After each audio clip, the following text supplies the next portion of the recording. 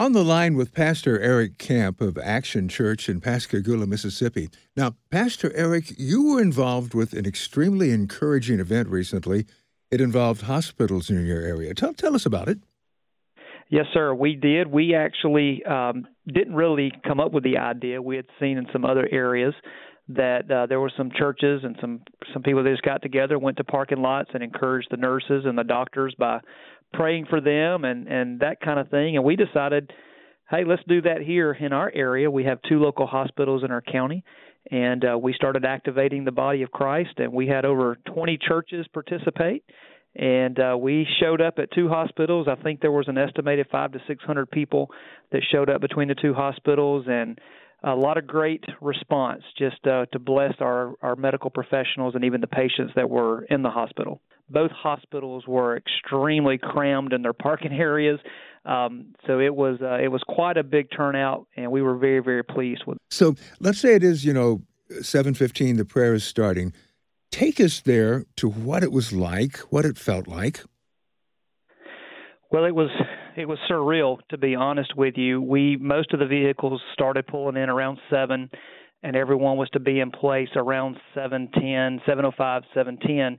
And what happened was really unexpected to us. A lot of the medical professionals walked out on top of the buildings holding banners just saying thank you and waving to the crowds. And you could just feel the presence of God on that campus because it was just such a blessing, we know, to them. But I think in turn it blessed us just that they walked out. It was powerful. My wife was in my truck, just tears rolling down her face when that took place. And it was awesome because there were denominational lines broken.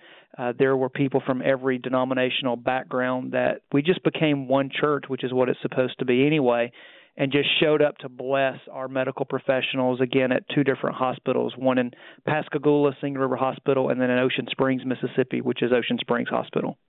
And I believe that in some cases whole families were there. Were the kids there? Were they taking part? Yes, sir. Yes, sir. Everyone, the rule was everyone had to stay in their vehicle, and most people did that. Most people remained in their vehicle. There were many that opened the door and stood on the edge of their car and, with the windows down, of course, which was okay. Social distancing was practiced. But it was, there were, again, the guesstimation's 500 to 600 people. That is just an estimate due to the fact that some vehicles have 5, 6, 7 people in those vehicles. So for the kids and I guess for the adults too, is this going to be like a lifetime memory maker? For me, no doubt. I know I've heard many of people actually say that this really changed everything for them because it was a demonstration really of God using the church, the one church, to bless in this time that we're in.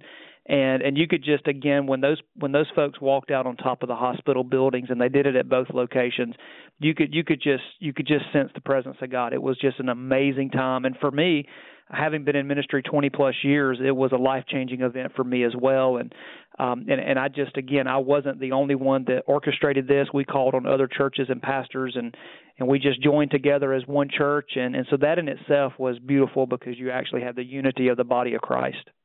Once this virus outbreak is over and all the restrictions have ended, what do you think life is going to be like, especially for believers? Do you think that we're going to look at things maybe in a different way?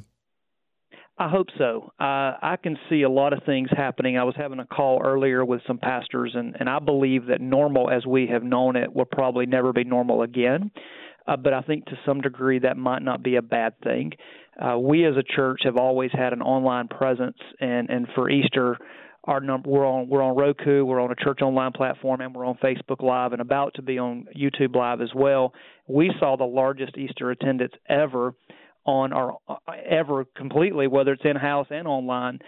I believe that the normal for online is going to be more normal in going forward, but also I'm hoping and praying that in this time of quarantines and just kind of having to step back, that people really take into perspective what's really important in life.